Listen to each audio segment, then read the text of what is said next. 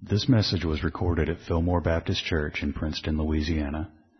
Our goal is to faithfully preach the Word of God for the salvation of sinners, the strengthening of believers, and the glory of God. Please visit our website at www.fillmorebaptist.org and listen for more information at the conclusion of this message. Thank you, Danny Joe. That was very good. And thank you, David, also. I appreciate you. And Zach filling in again this morning for Michael. I sure appreciate that.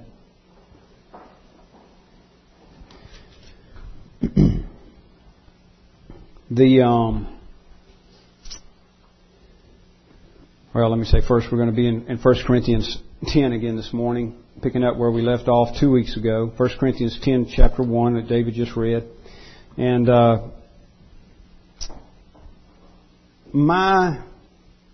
I hope, my greatest desire for everybody in this room, myself included, and for each one of you, my greatest desire is that you know Christ. That I know Christ. And I mean, know Him. You know, we know a lot of things about Him. We have, like we talked about in Sunday school a little bit this morning, we have traditions handed to us, and we know to a certain degree what is expected of us if we are to live the life that people consider to be Christian. But of course, those ideas don't always match up with God's truth. So the most important thing is that we know Him in truth. And I mean, of course, that includes a saving knowledge, that we know Him as Lord and Savior. So it's not enough to make a profession, but our lives must be radically changed by the power of God. Now, admittedly, this is not something we can do on our own, but by the power of God, He changes us, and every person who professes the name of Christ ought to live with His glory in view. So, what we want to avoid, what I want to avoid, and what I want you to avoid is running in vain. Beating the air, as it were. This is the analogy that Paul uses of a boxer who's just kind of aimlessly whipping at the air. He's not accomplishing anything as far as defeating the foe. He's not accomplishing anything as far as maybe even a good workout. And that's where we left off last week. That's chapter 9, verse 26. Paul says of himself, I do not run aimlessly. Uses the analogy of a runner. And I do not box as one beating the air. So he's saying of himself, I have a clear objective in view.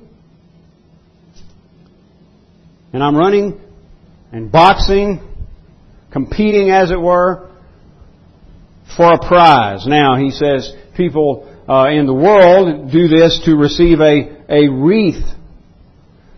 And again, he's just using an analogy saying, great athletes, go to a great effort. And we just saw this in the Summer Olympics. If you watch the Olympics, these people are committed. They're disciplined. In Paul's case, in his day, just to win a wreath. To have a wreath placed on their head and say, you know, you're the best. And in our day, it's a gold medal. But Paul is looking for something more, and he wants us to look for something more. He says they do this for a perishable wreath. Chapter 9, verse 25. But we, an imperishable. So I don't run aimlessly. I don't box as one beating the air. He says, I've got goals. I've got an objective. It is to obtain eternal life. Or to borrow his words from Philippians, it is to know Christ, that I may know Him and the power of His resurrection and the fellowship of His sufferings, being made conformable to His death. Paul is saying, I want to know Him in truth. I want to be like Him. in every way. This is Paul's life goal.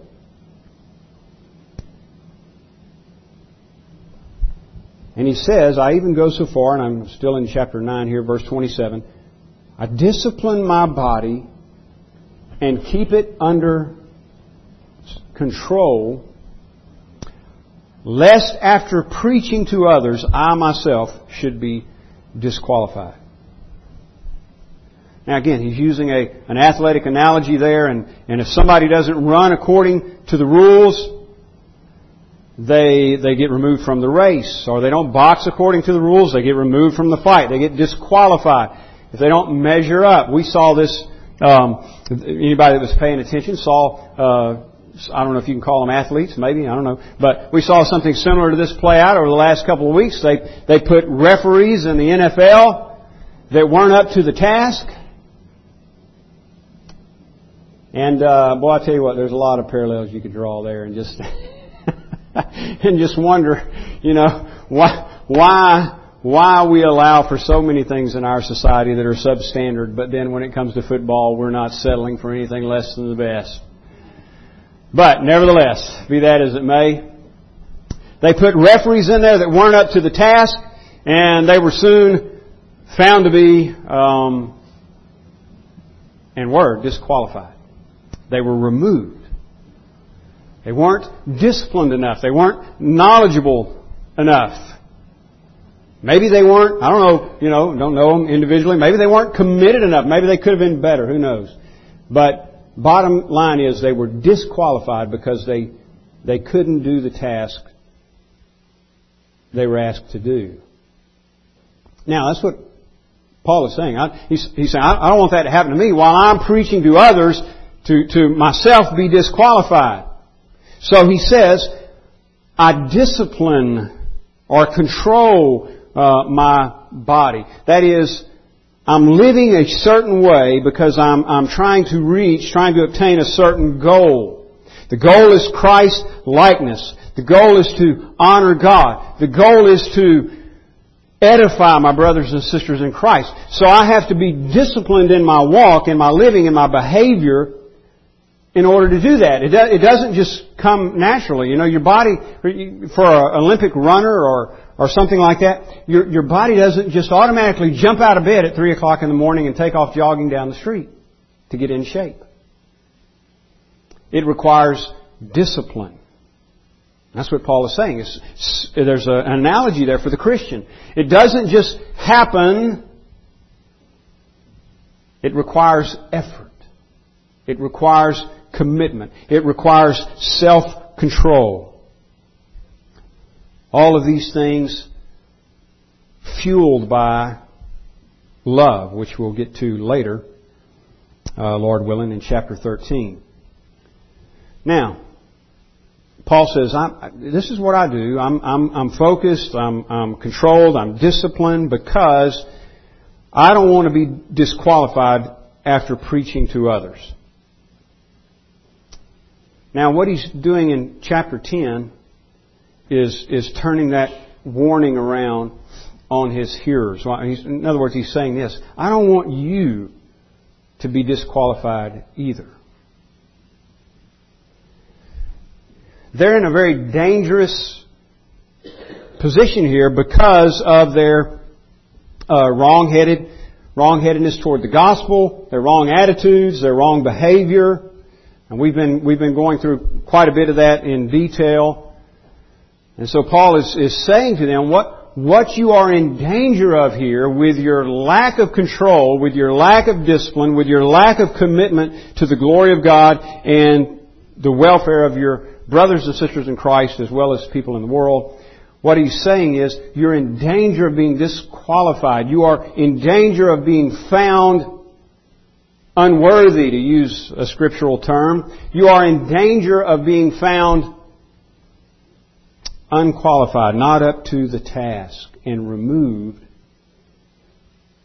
from the race. Now, in order to give them some real life examples of this actually happening, people who profess a knowledge of God and at least have the to a large extent have the outward appearance of following God and yet don't make it. Again, to use the athletic analogy, they don't finish the course. They're disqualified before the end of the race. They don't get the prize. They don't get the wreath, the crown, or the gold medal. To give them real life examples of that, Paul goes back to the Old Testament, to the experience of the children of Israel in the wilderness, where they perished. And he draws a parallel. This, again, is an analogy or a type, much like the athletic one used in verse 9. Except these things really happen. I mean, these are historical events that Paul is referring to in this portion of chapter 10. Real people of God, chosen of God, Israel, in real situations. God brought them out of Egypt. He's taking them to the promised land, and on the way they have to go through the wilderness.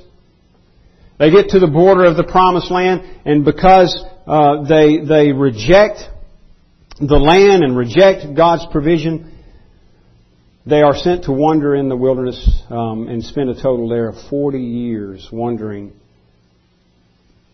sort of aimlessly until they all perish but 2, or 4 if you count Moses and Aaron. Now, Paul's going to use that, and we'll go through it a little bit more in detail here in a second, but Paul's going to use that as a warning to the Christians. So he's saying we've got something, as far as identity, we've got something in common with the Israelites of old. Verse 1, "For I want you to know, brothers, that our fathers were all under the cloud and all passed through the sea." Well, let me stop here and go back to the beginning of the verse for just a second. He does not want us ignorant of these things. In fact, that's how it's said literally in the Greek here. I don't want you to be ignorant, brothers. And I mentioned before that the term brothers there is all inclusive of, in other words, brothers and sisters in Christ. I don't want you to be ignorant, brothers and sisters. So everything he's about to say, he's wanting his readers to get. He wants us to know. Because, again, the goal is he wants them to know Christ in truth. The objective is not appearing spiritual or appearing religious while we live in this life. The objective is a genuine knowledge of the Lord Jesus Christ. It is to walk with Him daily, to live in obedience with Him, to begin to take on His characteristics. That sounds lofty, doesn't it? That sounds impossible, but yet that's what the Bible promises for believers. We are being conformed to the image of Christ. Now again, if you were in Sunday school, we talked some about that actually from another passage, but we talked about some of that this morning. We're not going to reach perfection in this world, although we are to continually strive for it. We're commanded, be perfect, because the Lord is perfect. And we can even say this. After we leave this world and are glorified, while we will be perfect in the sense of the presence of sin will be taken out of our experience so that we are no longer sinners at that point when we are in the eternal state. But even then, we will never be like Christ in every sense. We will never be, for example, have perfect knowledge. We will never be omnipotent, omniscient, omnipresent. So when we talk about being like Christ or conforming to the image of Christ, what we're talking about is taking on His characteristics, summed up in the word holiness. We want to be like Him in love. We want to be like Him in purity. We want to be like Him in gentleness. We want to be like Him in mercy. We want to be like Him in doing the will of the Father. We want to be like Him in love for the Father and love for the Spirit. We want to be like Him in being full of the Holy Spirit. That's the goal. That's our wreath, our crown, our gold medal.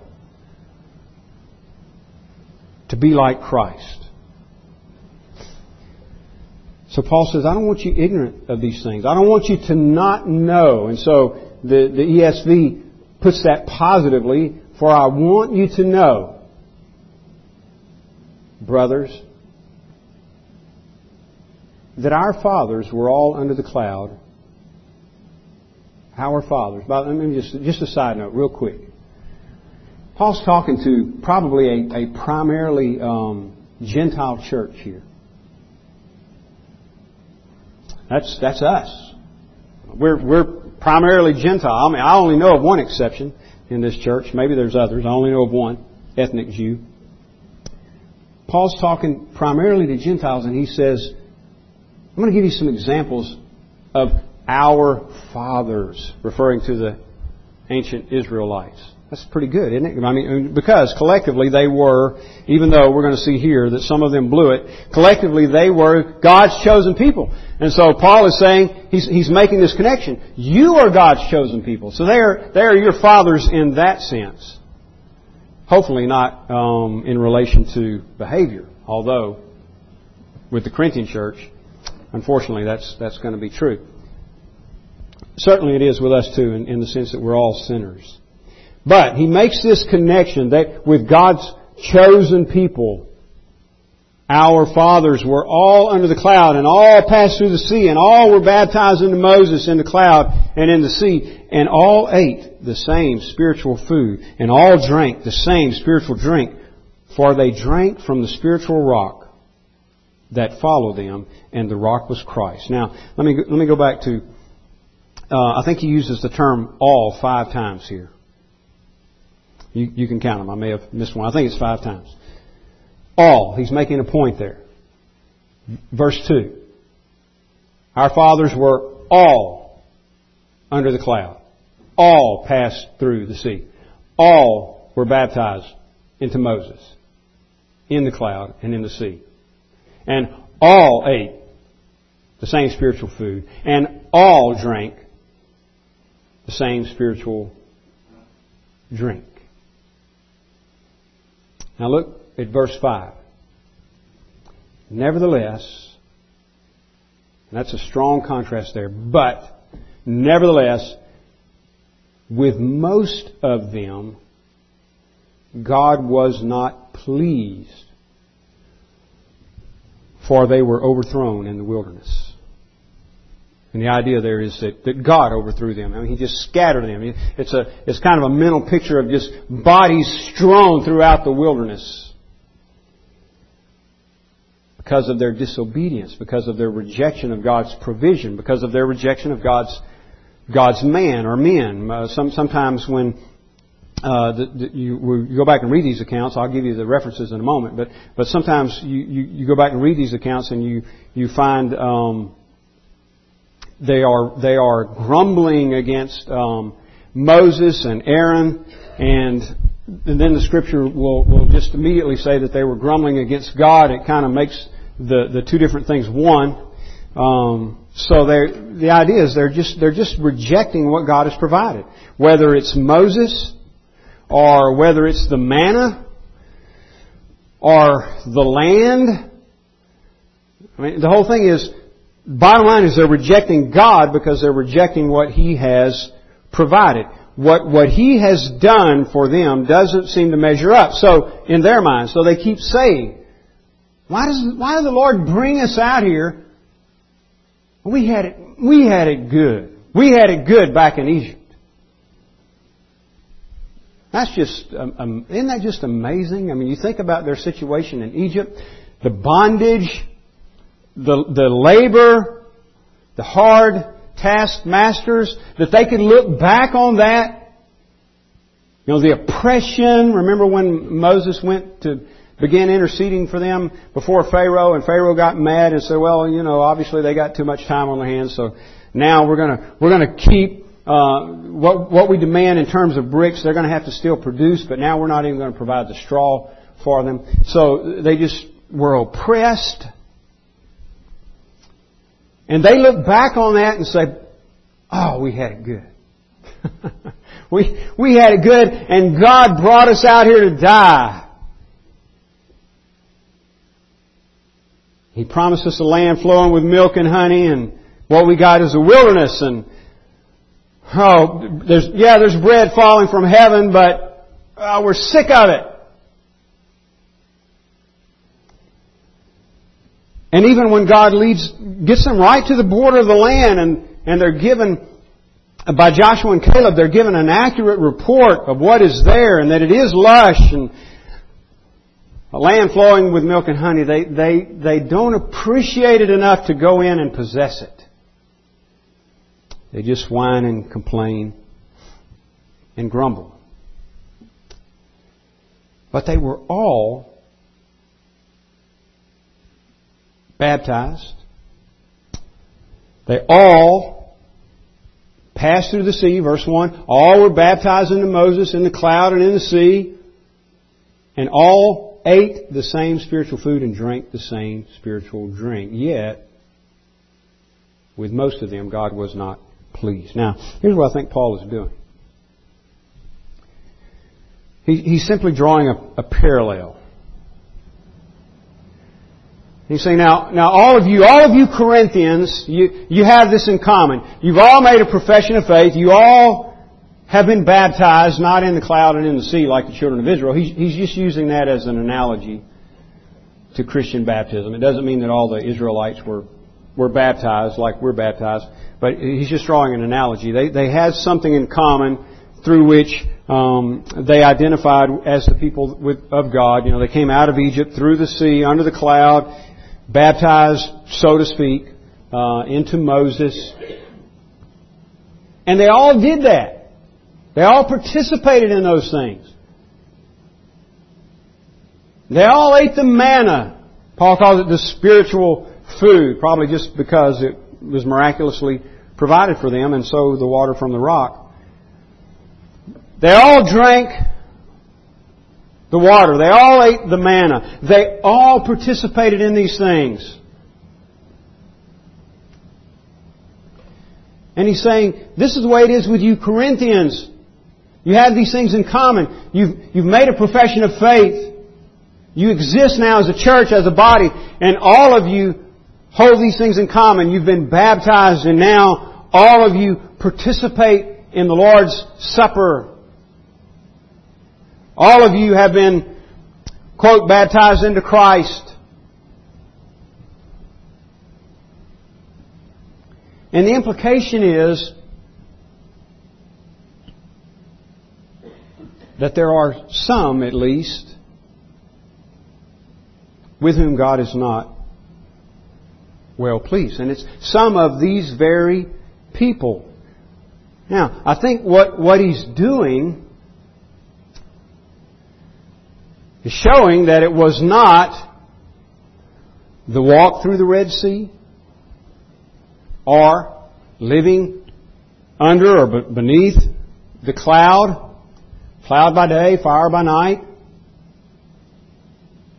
or even eating the manna or drinking the water that was miraculously provided. None of those things guarantee salvation. Those things are not where, true salvation was to be found. Now, God used those things to bring them out and to supply for them in the wilderness. But as we just mentioned earlier, all the way through all that, they were dissatisfied with God.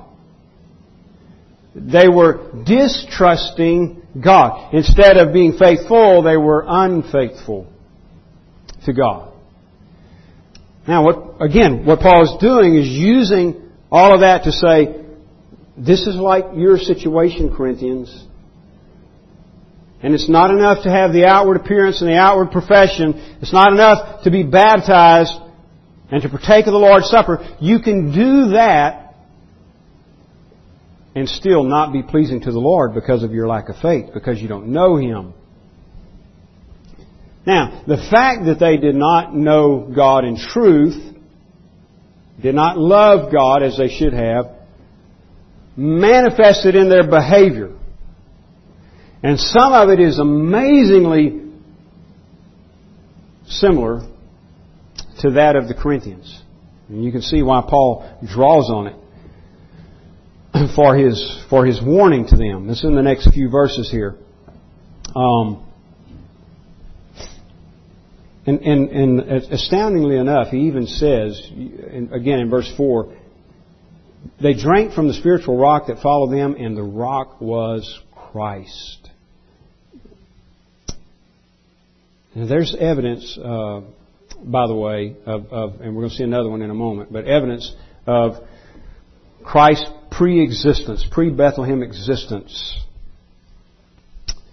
He was present with the children of Israel in the wilderness. He was supplying for them. He was their source of sustenance.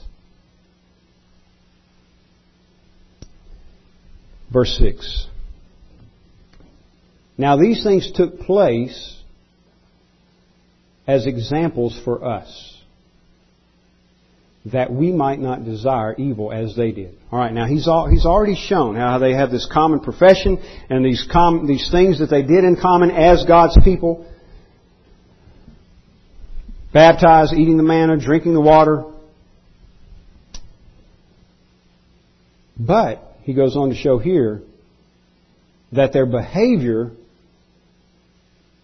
exposes the fact that they don't really love or know the Lord. And he says that all of these things are done and recorded for us, as examples for us. Now in this case, these are negative examples. I mean, he's not saying copy them. He's saying don't copy them. Don't do what they did. And this is the danger that the Corinthians are in. And we already know some of the reasons why. They're engaging in sexual immorality. They're engaging in idolatry. Very much like the ancient Israelites. Now, Paul gives some examples. Verse 7, he gives 4 examples here. Do not be idolaters as some of them were. As it is written, the people sat down to eat and drink and rose up to play. Now, you probably have the references in your Bible, but if you don't, I'll give them to you in just a moment. The second one, verse 8. We must not indulge in sexual immorality, as some of them did. And 23,000 fell in a single day. The third one in verse 9. We must not put Christ to the test, as some of them did, and were destroyed by serpents. Nor, and this is the fourth one, verse 10, nor grumble, as some of them did, and were destroyed by the destroyer. Now these things happened to them as an example, but they were written down for our instruction, on whom the end of the ages has come. So, here are the 4 examples again. These are things committed, done by the children of Israel in the wilderness. First of all, they were idolaters, number 1. He's referring here to Exodus 32, verse 6. This is verse 7 in our text, but he's referring to Exodus 32, 6. Verse 7 here says, again, do not be idolaters as some of them were, as it is written, the people sat down to eat and drink and rose up to play. Remember, Moses was on the mount receiving the law of God, and they hear noise from the camp, and they go down, and Aaron and the children of Israel have created a golden calf. Or, the way that Aaron related it was, we just put the gold in the fire and the calf came out. I mean, I don't know. It's the strangest thing. You think he'd come up with a better story than that, right? But he doesn't. Just put it in there and a calf came out. And they're worshiping the calf and committing all kinds of immorality. They worship and they play, and that's of course meaning in a illicit sense, immoral sense. And they even declared what they were doing a feast to Yahweh. So here they are engaging in idolatrous worship and calling it a feast to Yahweh, the one true God.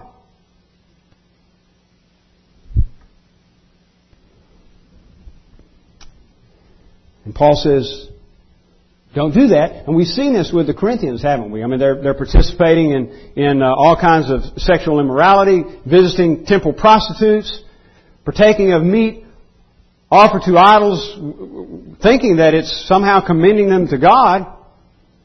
And they're doing all of these things in the name of Christian liberty. We can do this because we're free. We can do this because we have the right. Well, Paul is saying, more or less, that's kind of what they thought. And their behavior actually told the truth about where their heart was. Secondly, they were fornicators. That is again, this is referring to sexual immorality. This time it's Numbers 25 verses 1 through 9. And there you'll find an example of fornication and participation in sacrificial feast to other gods. Again, both of those things, both of which the Corinthians are also guilty of. You can look back at 1 Corinthians chapter 6, verse 16. In fact, I'll read that real quick. Chapter 6, verse 16. Or do you not know that he who is joined to a prostitute becomes one body with her? For as it is written, the two will become one flesh. So he says, flee. Verse 18, flee from sexual immorality. Corinthians were doing that. They were committing that. Chapter 8, verse 7.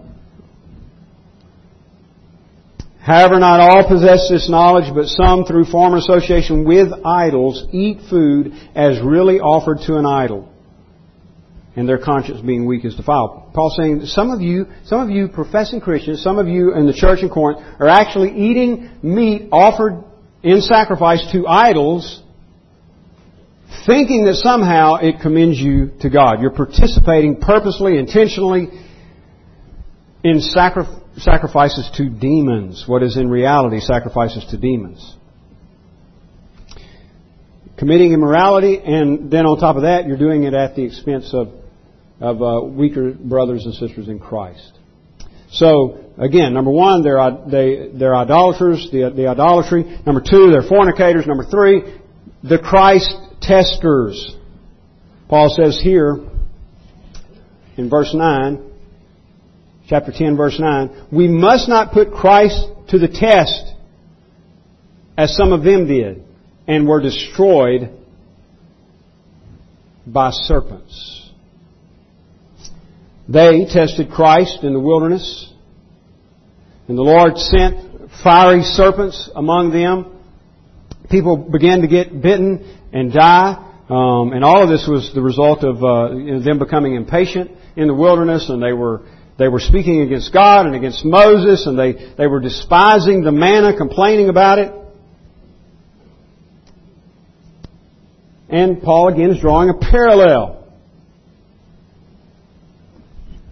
While the children of Israel didn't like God's provisions for them there, he's saying, you are in danger of forsaking the gospel and pursuing worldly wisdom and knowledge, because in your mind the gospel doesn't measure up. It's not as pleasurable. It's not as satisfying.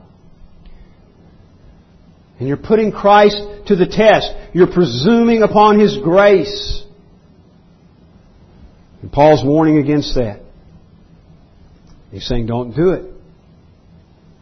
And then fourth, they were grumblers. Grumblers.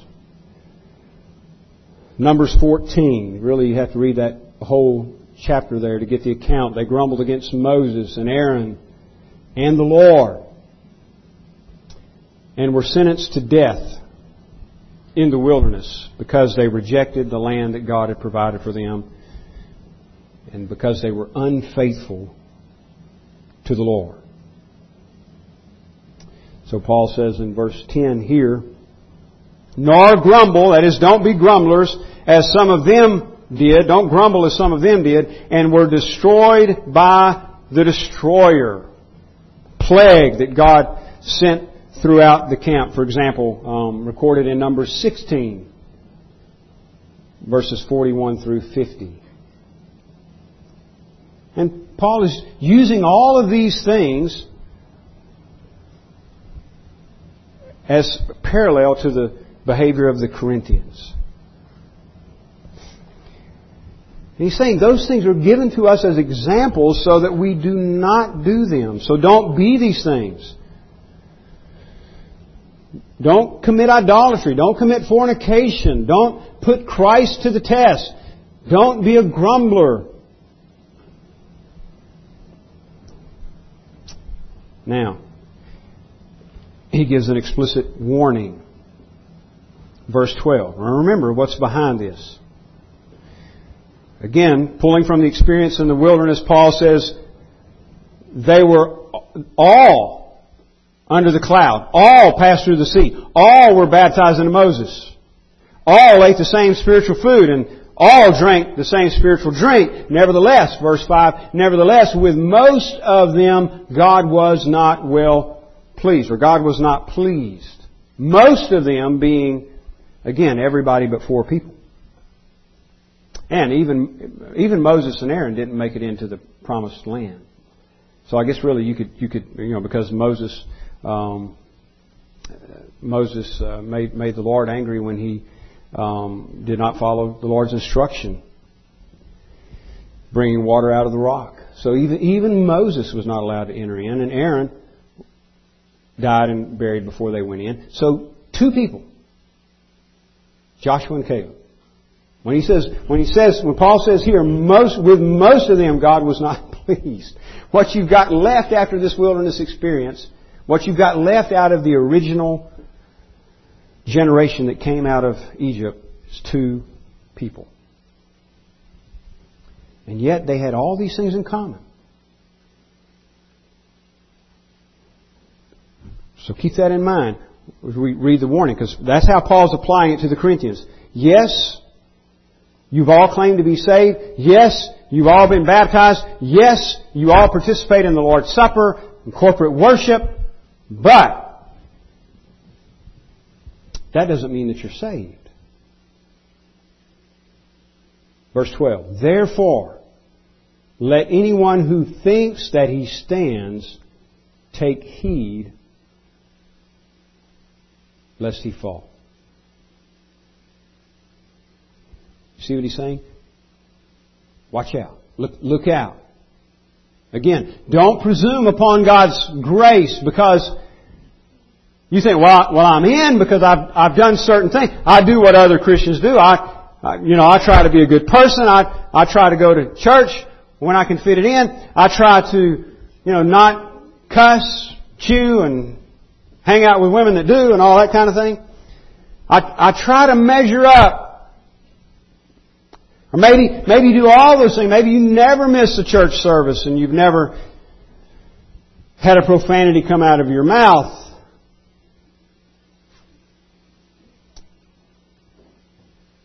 And that's not grounds for assurance of salvation.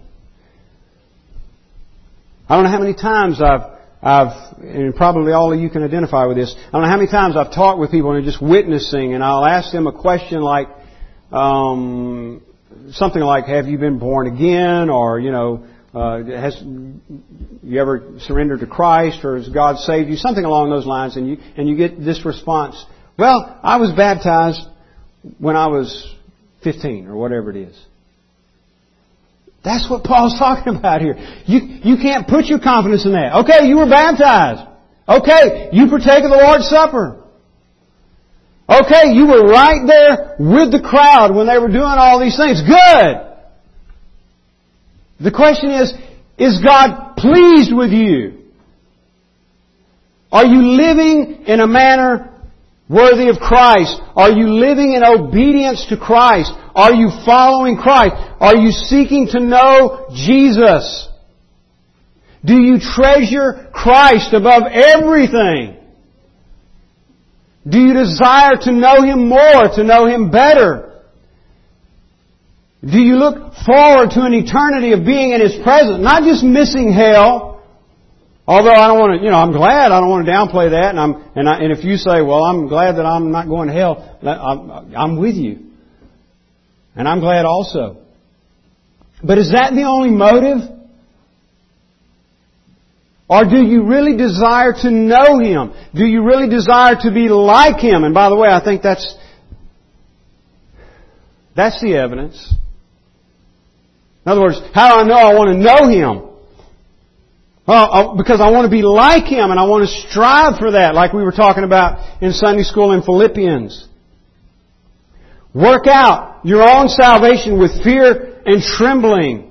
There's real, intentional effort to be like Jesus because you see Him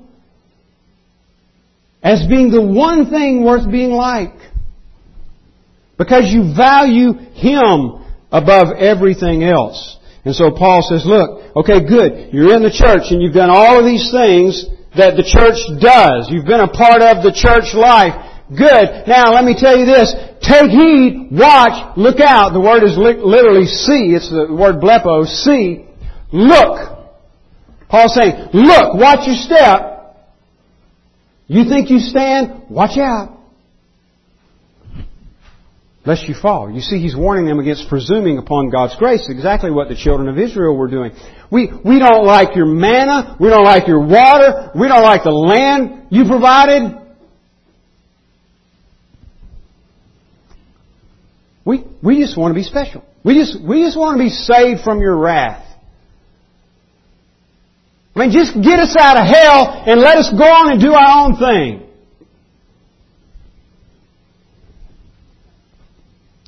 And he said it doesn't work that way. If you think you stand, don't put your confidence in all of these things. Baptism, the Lord's Supper. Don't put your confidence in these things. Take heed, watch, look out, lest you fall.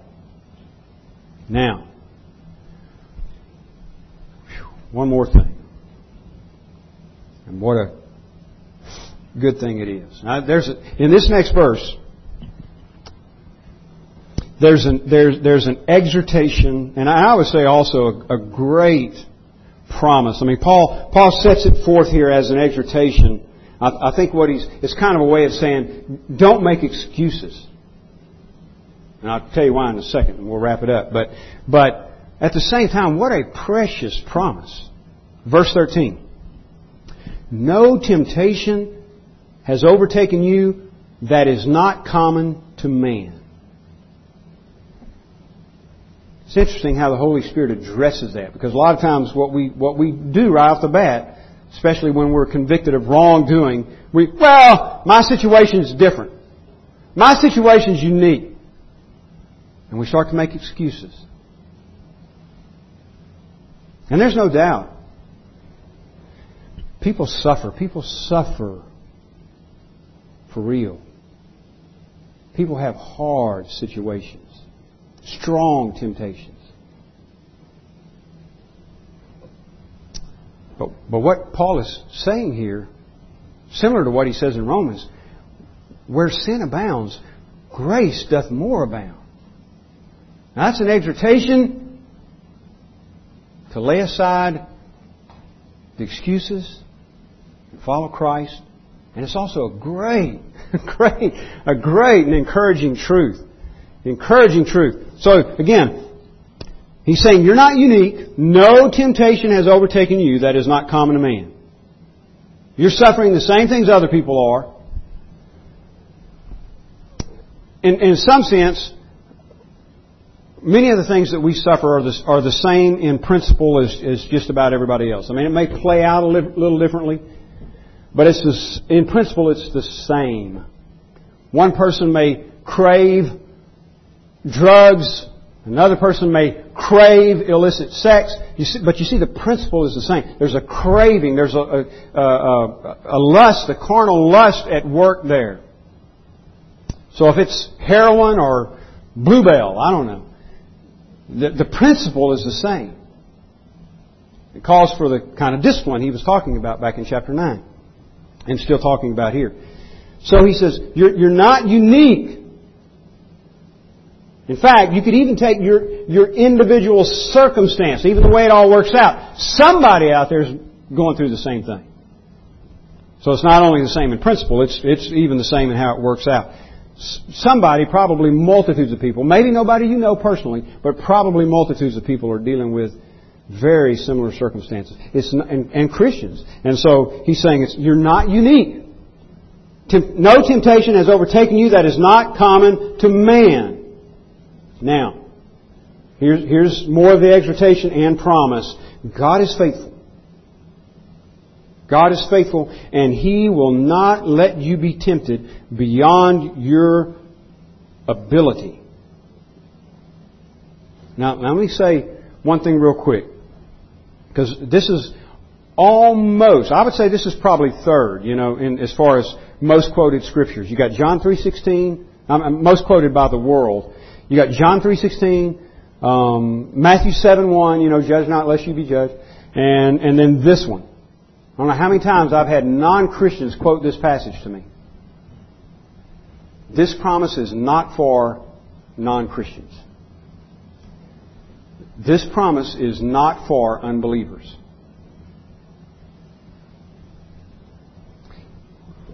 Why am I pointing that out? Because if you don't know Jesus, if you've not been saved, if you don't know Jesus as Lord and Savior,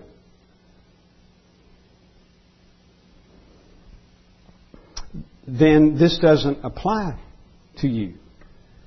You can't just scorn Christ, just live your own life apart from Christ and then think, well, you know what, God is faithful and He'll just deliver me out of temptation. This is for believers. Now, there's a simple resolution to that. I mean, if you surrender to Christ. Jesus said, He that comes unto me, I will in no wise cast out. Once you know Him as Lord and Savior, all of the promises of Scripture, including this one, apply. God is faithful, and He will not let you be tempted beyond your ability. And do you believe that's true? Christian, do you believe that's true? We get tested on this. We do. He will not let you be tempted beyond your ability. But with the temptation, now here's what I think is key. Because some people say, well, in fact, I had a lady at a church tell me one time, God must think I have big shoulders. And I'm going to tell you, not to make fun, because she had been through some stuff. And that's why I didn't just snap back, well, hopefully I wouldn't do that anyway. But that's why, I didn't just come back with something. But she had been through some stuff. But I wanted to tell her and tried to, tactfully. But God don't think you have big shoulders. And He don't think that. Here's the deal. And sometimes it may seem like it's more than we can bear. But He provides with it a way of escape. And that's what Paul goes on to say.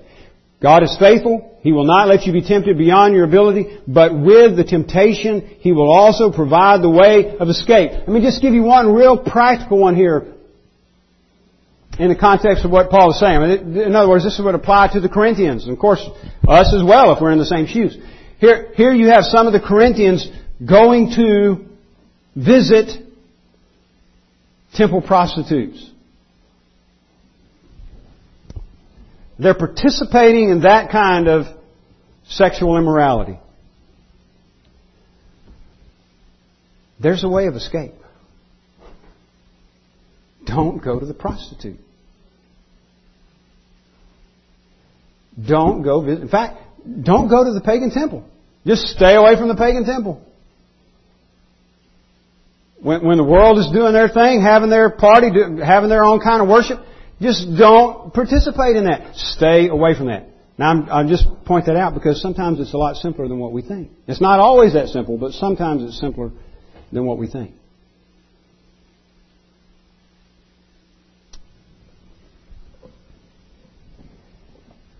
You're addicted to drugs? Cigarettes? Coffee? Don't buy it. All right? Just don't buy it. And if somebody says, here, have one, say, no, thank you. Now, I'm not saying it's wrong to drink coffee, by the way. I'm just saying, whatever it is, just don't do it. That's a way of escape. And He does that. That is, with the temptation, God provides a way of escape so that you may be able to endure it. You know what Paul is saying here is God is faithful to make sure you endure. You can finish the race. You can get the wreath. You can achieve the goal because God in His faithfulness will enable you to endure. But here's the thing. And I'm closing with this. Here's the thing. You've got to want Him above everything else. You got to value Him more than anything else. Any temptation, I don't care whether it's sexual or if it's drug related, food related. If it's just pure selfishness that may be manifest in several ways. With the temptation, God provides a way of escape so that we may be able to endure it. In other words, what Paul is saying is, you're called to walk in a manner worthy of Christ, and God has equipped you, He has graced you sufficiently to do that. Now what are you going to do? That's what Paul is saying. Take heed. Watch your step. You think you stand? Watch out lest you fall. It's unnecessary. Paul says, I discipline my own body, keep it in control, lest while I'm preaching to others, I myself would be disqualified. That don't have to happen. God is faithful.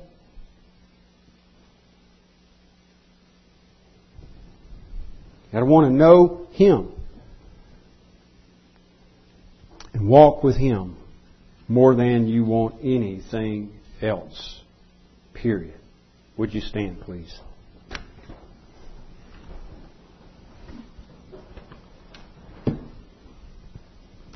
We're just going to dismiss with a word of prayer, and we do have the Fifth Sunday singing this evening at 4 o'clock, so I hope you can be back for that.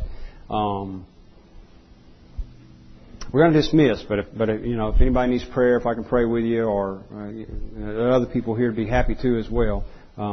Don't leave here with any doubts about your relationship with Christ. Let's pray. Father, we do come again in the name of Jesus. Thank You for Your Word. Lord, open our minds and hearts to it so that we receive it for exactly what it is, Your Word. And Lord, so that we will, in truth, desire You above all things. Thank You for Your precious promises. You enable us to endure. You provide ways of escape from temptation. We thank You for that. In Jesus' name, amen. This sermon is made available through the ministry of Fillmore Baptist Church in Princeton, Louisiana. Our desire is to faithfully proclaim the message of salvation which God has provided in the life, death, and resurrection of Jesus Christ our Lord. For more resources and information, please visit our website at www.fillmorebaptist.org. You may use the links there to contact us or write us at Fillmore Baptist Church, 6304 Highway 80, Princeton, Louisiana, 71067.